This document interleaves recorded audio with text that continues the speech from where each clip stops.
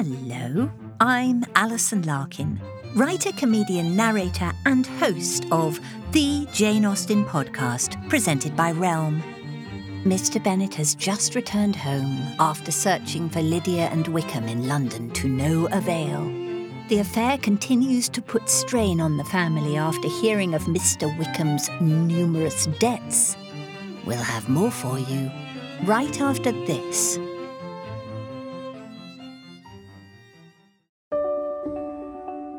Hello, I wanted to take a moment to thank you for listening, and also to explain why you might hear ads like this before, during, or even after an episode. We're a small but mighty team here at Realm, and to help fund our shows, we promote products or services that we think you'd enjoy from a variety of sponsors. If any of our ads interest you, one of the best ways to support us is by visiting the link or using the promo code in the ad. It's pretty much a win-win since you can get some great deals and we can keep making awesome shows like this one. You can also visit realm.fm/partners for more information about our sponsors and how to access the different promotions. Thanks again for joining us in our corner of the universe. Listen away.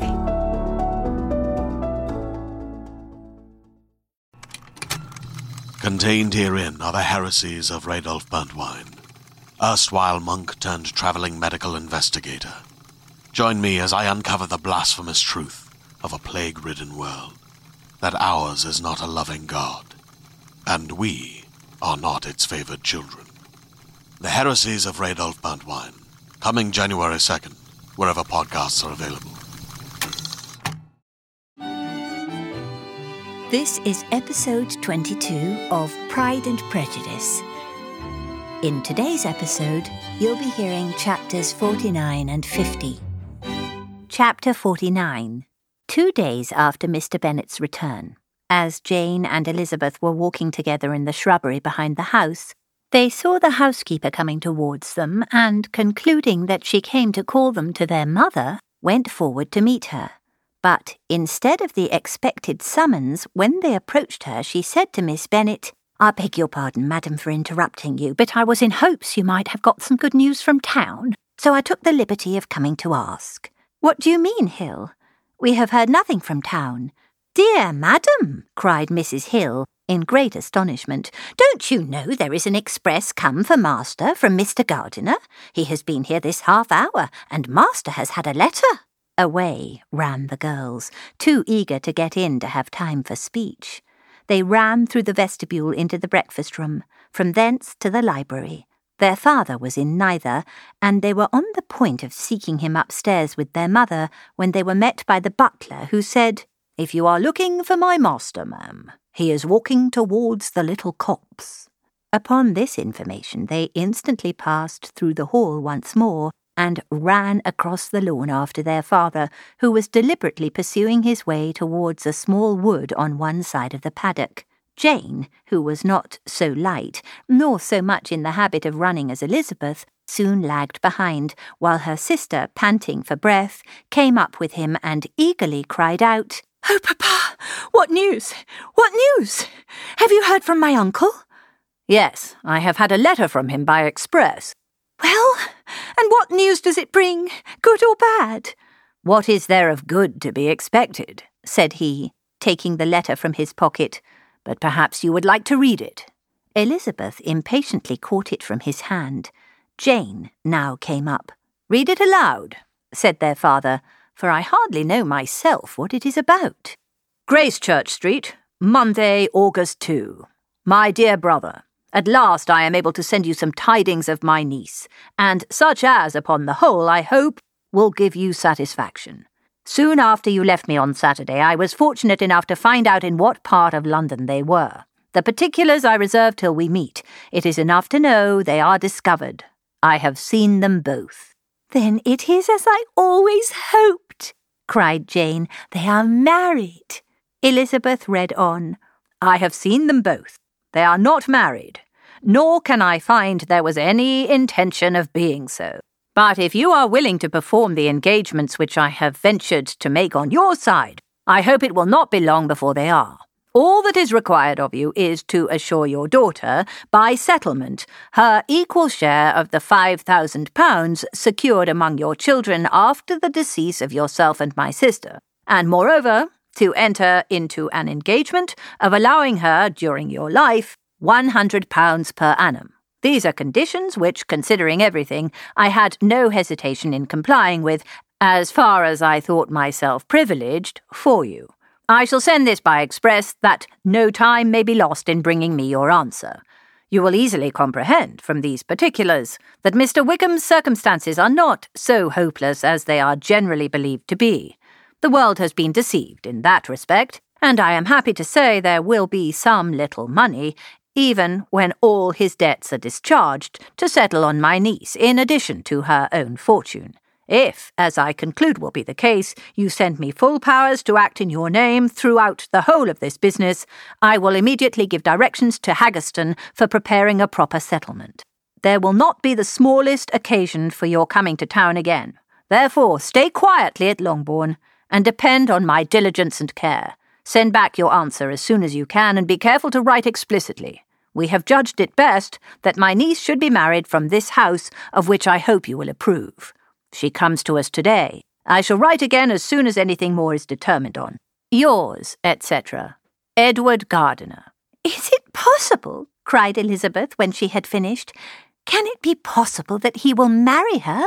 Wickham is not so undeserving, then, as we have thought him, said her sister. My dear father, I congratulate you. And have you answered the letter? Said Elizabeth. No, but it must be done soon. Most earnestly did she then entreat him to lose no more time before he wrote. Oh, my dear father, she cried, come back and write immediately. Consider how important every moment is in such a case. Let me write for you, said Jane, if you dislike the trouble yourself. I dislike it very much, he replied, but it must be done. And, so saying, he turned back with them and walked towards the house. And may I ask, said Elizabeth, but the terms, I suppose, must be complied with. Complied with? I am only ashamed of his asking so little. And they must marry. Yet he is such a man. Yes, they must marry. There is nothing else to be done. But there are two things that I want very much to know. One is how much money your uncle has laid down to bring it about, and the other, how I am ever to pay him. Money? My uncle? Cried Jane. What do you mean, sir? I mean that no man in his senses would marry Lydia on so slight a temptation as 100 a year during my life, and 50 after I am gone. That is very true, said Elizabeth, though it had not occurred to me before. His debts to be discharged, and something still to remain. Oh, it must be my uncle's doings. Generous, good man. I am afraid he has distressed himself. A small sum could not do all this. No, said her father, Wickham's a fool if he takes her with a farthing less than £10,000. I should be sorry to think so ill of him in the very beginning of our relationship. £10,000? Heaven forbid! How is half such a sum to be repaid? Mr. Bennet made no answer, and each of them, deep in thought, continued silent till they reached the house. Their father then went to the library to write, and the girls walked into the breakfast-room. And they are really to be married? Cried Elizabeth, as soon as they were by themselves. How strange this is! And for this we are to be thankful, that they should marry, small as is their chance of happiness, and wretched as is his character. We are forced to rejoice. Oh, Lydia! I comfort myself with thinking, replied Jane, that he certainly would not marry Lydia if he had not a real regard for her. Though our kind uncle has done something towards clearing him, I cannot believe that £10,000 or anything like it has been advanced. He has children of his own and may have more. How could he spare half £10,000? If we are ever able to learn what Wickham's debts have been, said Elizabeth, and how much is settled on his side on our sister, we shall exactly know what Mr. Gardiner has done for them, because Wickham has not sixpence of his own. The kindness of my uncle and aunt can never be requited. Their taking her home and affording her their personal protection and countenance is such a sacrifice to her advantage as years of gratitude cannot enough acknowledge. By this time she is actually with them. If such goodness does not make her miserable now, she will never deserve to be happy. What a meeting for her when she first sees my aunt. We must endeavour to forget all that has passed on either side, said Jane. I hope and trust they will yet be happy. His consenting to marry her is a proof, I will believe, that he has come to a right way of thinking. Their mutual affection will steady them, and I flatter myself they will settle so quietly and live in so rational a manner as may in time make their past imprudence forgotten. Their conduct has been such, replied Elizabeth, as neither you nor I nor anybody can ever forget. It is useless to talk of it. It now occurred to the girls that their mother was in all likelihood perfectly ignorant of what had happened. They went to the library, therefore, and asked their father whether he would not wish them to make it known to her. He was writing, and, without raising his head, coolly replied, "Just as you please." "May we take my uncle's letter to read to her?" "Take whatever you like, and get away." Elizabeth took the letter from his writing table, and they went upstairs together. Mary and Kitty were both with Mrs. Bennet. One communication would, therefore, do for all. After a slight preparation for good news, the letter was read aloud. Mrs. Bennet could hardly contain herself. As soon as Jane had read Mr. Gardiner's hope of Lydia's being soon married, her joy burst forth, and every following sentence added to its exuberance. She was now in an irritation as violent from delight as she had ever been fidgety from alarm and vexation. To know that her daughter would be married was enough. She was disturbed by no fear for her felicity, nor humbled by any remembrance of her misconduct. "My dear, dear Lydia," she cried, "this is delightful indeed. She will be married. I shall see her again. She will be married at 16. My good, kind brother. I knew how it would be. I knew he would manage everything. How I long to see her, and to see dear Wickham too. But the clothes, the wedding clothes. I will write to my sister Gardiner about them directly. Lizzie, my dear, run down to your father and ask him how much he will give her. Stay, I will go myself.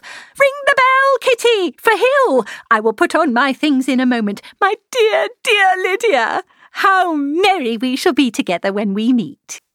Her eldest daughter endeavoured to give some relief to the violence of these transports by leading her thoughts to the obligations which Mr. Gardiner's behaviour laid them all under. "For we must attribute this happy conclusion," she added, "in a great measure to his kindness. We are persuaded that he has pledged himself to assist Mr. Wickham with money." "Well," cried her mother, "it is all very right. Who should do it but her own uncle? If he had not had a family of his own, I and my children must have had all his money, you know, and it is the first time we have ever had anything from him except a few presents. Well, I am so happy. In a short time I shall have a daughter married.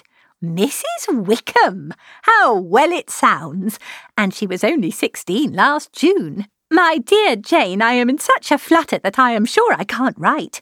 So I will dictate, and you write for me. We will settle with your father about the money afterwards. But the things should be ordered immediately."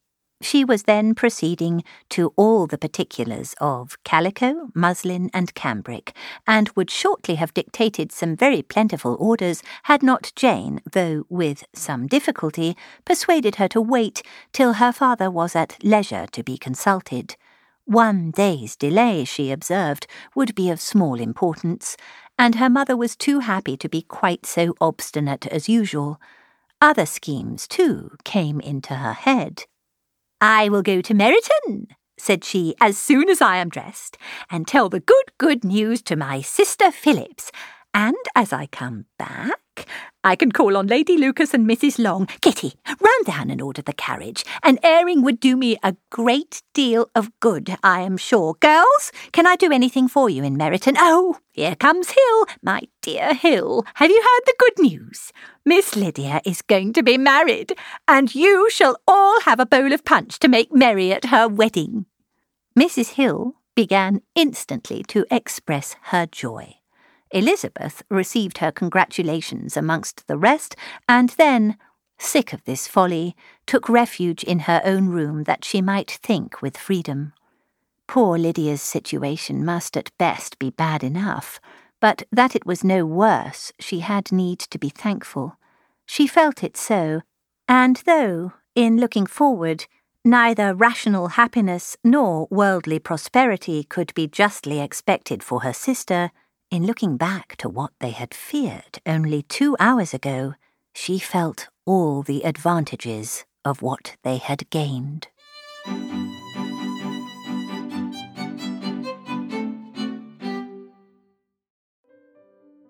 While I do really enjoy the convenience of streaming at home, there is something really special about the experience of going to the movie theater. And if you're like me and find yourself going a couple times a month, or the cost of movie tickets has kept you from going as often as you'd like, Regal Unlimited just makes sense. Regal Unlimited is the all-you-can-watch movie subscription pass that pays for itself in just 2 visits. I love going to Regal theaters. I personally have gone twice in the last 3 weeks, and so this movie subscription pass is truly perfect. You can see any standard 2D movie anytime with no blackout dates or restrictions, and when you want to watch a movie in a premium format like 4DX, IMAX, RPX, or ScreenX, your Regal Unlimited memberships gets you into those premium experiences at a reduced cost.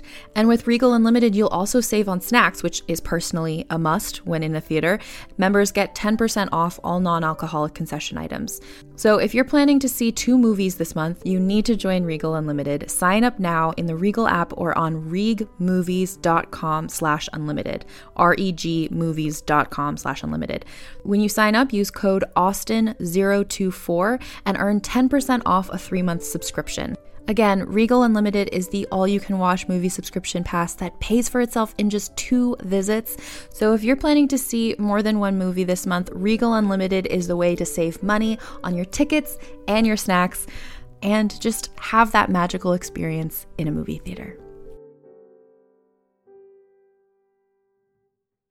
I've been on such a learning kick lately, and I mean everything from taking ceramics classes to reading multiple nonfiction books, which is very unlike me as a almost exclusive fiction reader.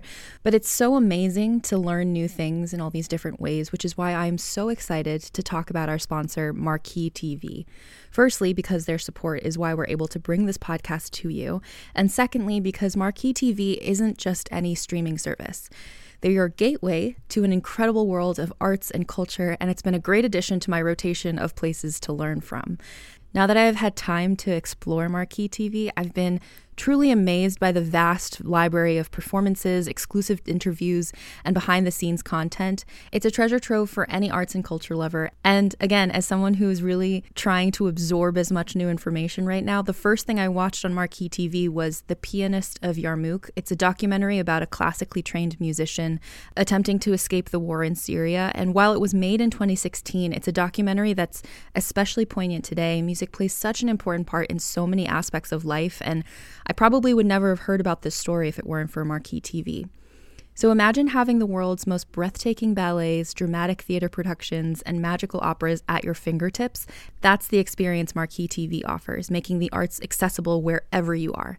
So bring the arts home with Marquee TV. We've got a special treat for our listeners. Marquee TV offers 3 months of access for just 99 cents. That's right, 3 months for only 99 cents with the code Austin. Just visit marquee.tv and use the promo code Austin to dive into the world of arts like never before. Explore the extensive library of performances on Marquee TV and keep up with the latest in arts streaming by following @Marquee TV on social media.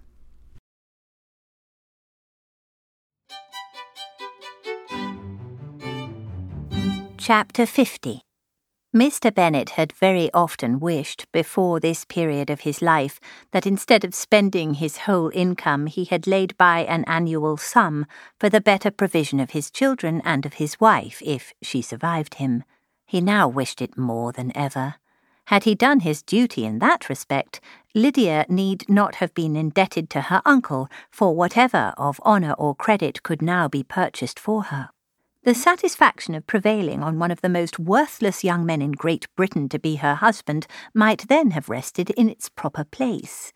He was seriously concerned that a cause of so little advantage to anyone should be forwarded at the sole expense of his brother-in-law, and he was determined, if possible, to find out the extent of his assistance and to discharge the obligation as soon as he could.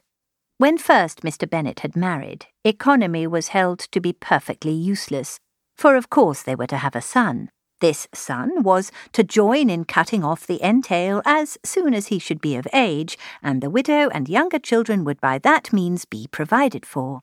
5 daughters successively entered the world, but yet the son was to come, and Mrs. Bennet for many years after Lydia's birth had been certain that he would.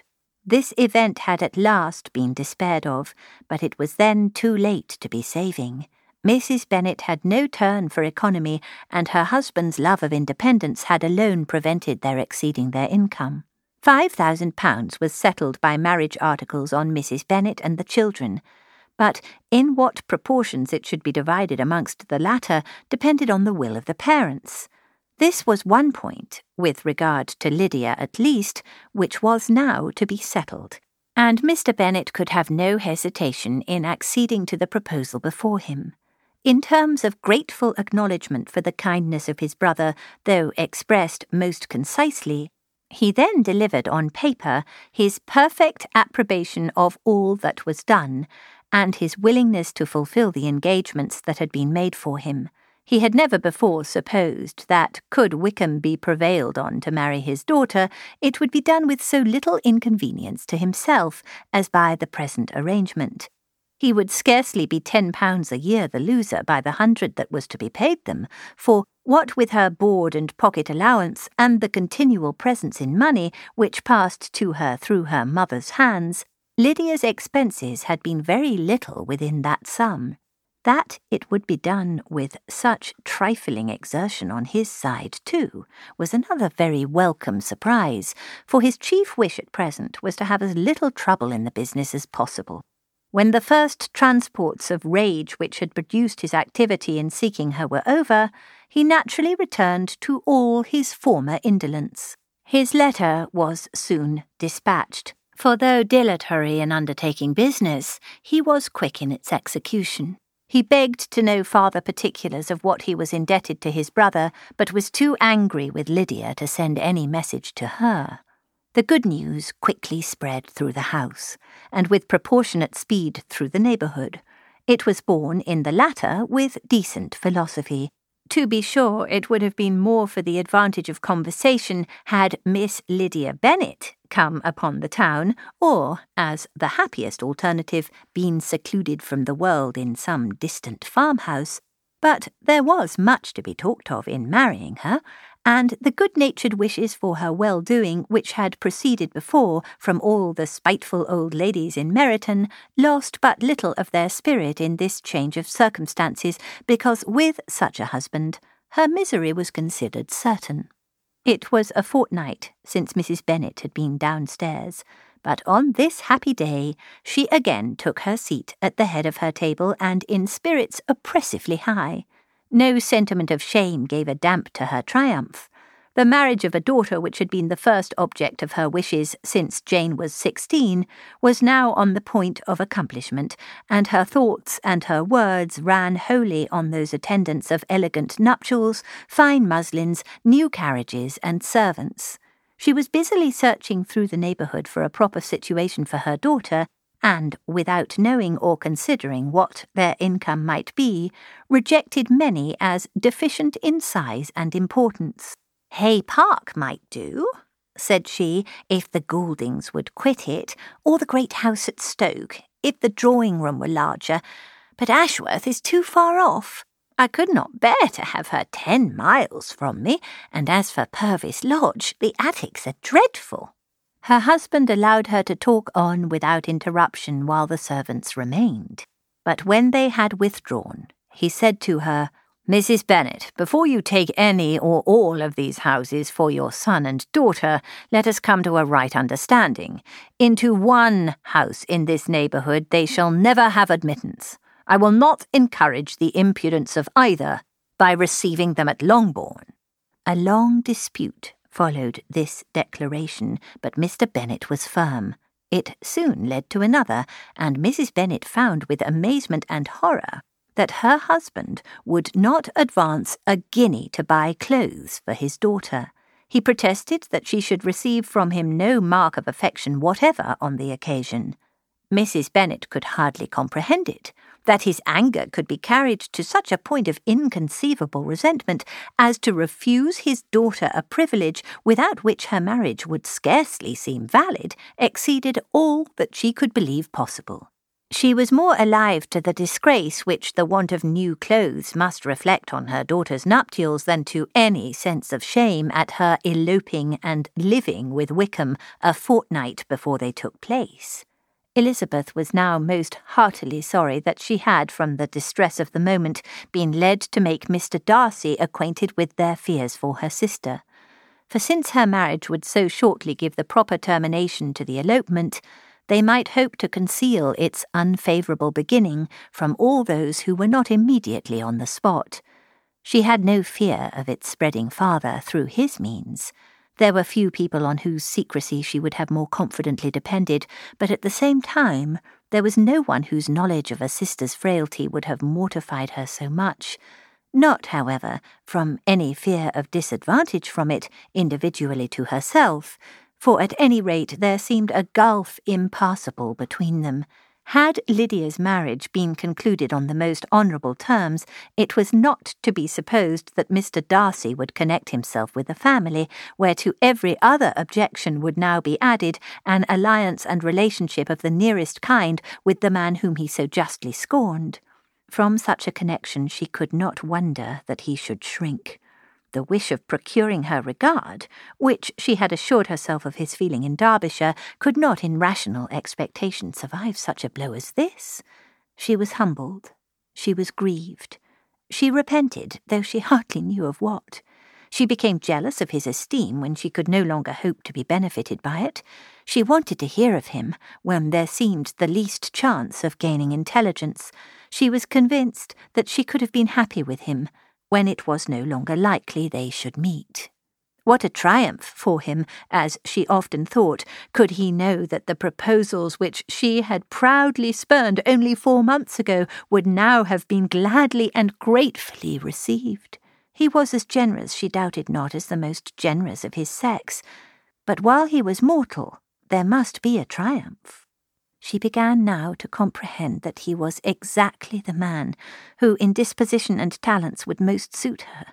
His understanding and temper, though unlike her own, would have answered all her wishes. It was an union that must have been to the advantage of both. By her ease and liveliness, his mind might have been softened, his manners improved, and from his judgment, information, and knowledge of the world, she must have received benefit of greater importance. But no such happy marriage could now teach the admiring multitude what connubial felicity really was. An union of a different tendency and precluding the possibility of the other was soon to be formed in their family. How Wickham and Lydia were to be supported in tolerable independence she could not imagine. But how little of permanent happiness could belong to a couple who were only brought together because their passions were stronger than their virtue, she could easily conjecture. Mr. Gardiner soon wrote again to his brother. To Mr. Bennet's acknowledgments he briefly replied with assurances of his eagerness to promote the welfare of any of his family, and concluded with entreaties that the subject might never be mentioned to him again. The principal purport of his letter was to inform them that Mr. Wickham had resolved on quitting the militia. It was greatly my wish that he should do so," he added, as soon as his marriage was fixed on, "and I think you will agree with me in considering a removal from that corps as highly advisable, both on his account and my niece's. It is Mr. Wickham's intention to go into the regulars, and among his former friends there are still some who are able and willing to assist him in the army. He has the promise of an ensigncy in General Blank's regiment, now quartered in the north. It is an advantage to have it so far from this part of the kingdom. He promises fairly, and I hope among different people, where they may each have a character to preserve, they will both be more prudent. I have written to Colonel Forster to inform him of our present arrangements and to request that he will satisfy the various creditors of Mr. Wickham in and near Brighton with assurances of speedy payment for which I have pledged myself. And will you give yourself the trouble of carrying similar assurances to his creditors in Meryton, of whom I shall subjoin a list according to his information. He has given in all his debts. I hope at least he has not deceived us. Haggerston has our directions, and all will be completed in a week. They will then join his regiment unless they are first invited to Longbourn, and I understand from Mrs. Gardiner that my niece is very desirous of seeing you all before she leaves the south. She is well, and begs to be dutifully remembered to you and her mother. Yours, etc., E. Gardiner. Mr. Bennet and his daughters saw all the advantages of Wickham's removal from the Shire as clearly as Mr. Gardiner could do. But Mrs. Bennet was not so well pleased with it. Lydia's being settled in the north, just when she had expected most pleasure and pride in her company, for she had by no means given up her plan of their residing in Hertfordshire, was a severe disappointment. And besides, it was such a pity that Lydia should be taken from a regiment where she was acquainted with everybody and had so many favourites. "She is so fond of Mrs. Forster," said she, "it will be quite shocking to send her away. And there are several of the young men, too, that she likes very much. The officers may not be so pleasant in General Blank's regiment." His daughter's request, for such it might be considered, of being admitted into her family again before she set off for the north, received at first an absolute negative. But Jane and Elizabeth, who agreed in wishing, for the sake of their sister's feelings and consequence, that she should be noticed on her marriage by her parents, urged him so earnestly, yet so rationally and so mildly, to receive her and her husband at Longbourn as soon as they were married, that he was prevailed on to think as they thought and act as they wished. And their mother had the satisfaction of knowing that she should be able to show her married daughter in the neighbourhood before she was banished to the north. When Mr. Bennet wrote again to his brother, therefore, he sent his permission for them to come, and it was settled that as soon as the ceremony was over, they should proceed to Longbourn. Elizabeth was surprised, however, that Wickham should consent to such a scheme, and had she consulted only her own inclination, any meeting with him would have been the last object of her wishes.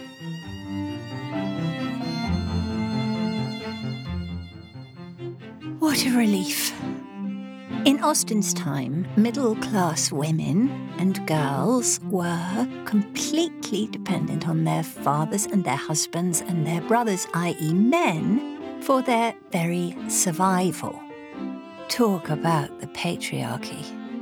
I mean, obviously, it's still here, but we've come a very, very long way. If you've enjoyed this podcast, be sure to rate, review, and share it with friends.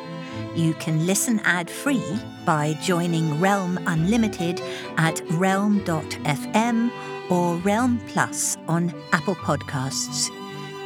You can also find more shows like this one by following Realm on Apple Podcasts, Spotify, or at realm.fm. I'm Alison Larkin. See you next time. You're listening to the Pride and Prejudice podcast with Alison Larkin, created and produced by Realm, your portal to another world. Listen away. Hey there, this is Justin Bartha. I made a funny new podcast, King of the Egg Cream. It has the greatest cast in the history of podcasts with actors like Louis Black. I'm torn by my feelings for two women. Bobby Cannavale. You can eat it, or if someone hits you, you can put it on your cut. Melanie Linsky. I wonder what these marvelous things are that look just like boiled chicken feet. Jason Ritter. I can break things and pick locks and kill people. Michael Stuhlbarg. The whole point is to inspire people that they should make themselves better. Ari Grainer. No, don't whet its appetite. What are you, an idiot? Me, Justin Bartha. That's not just any egg cream, that's a Lemke's special. And all narrated by the hilarious Richard Kind. This is the story of Harry Dalowitz and how he rose from nothing to become New York's King of the Egg Cream. So if you like funny true stories, come listen to King of the Egg Cream, available wherever you get your podcasts. The Jane Austen Podcast with Allison Larkin is a Realm original production, hosted and performed by Allison Larkin, based on the novels by Jane Austen. Produced by Kaylin West and Nicole Kreuter. Executive produced by Molly Barton and Julian Yap. Audio produced and edited by Angela Yee.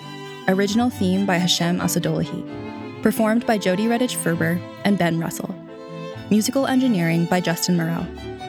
Musical supervision by Marcus Thorne Bagala. Production management by Devin Shepard. Production coordination by Angela Yee. Cover art by Naomi Cho. Executive in charge for Realm, Mary Asadolahi.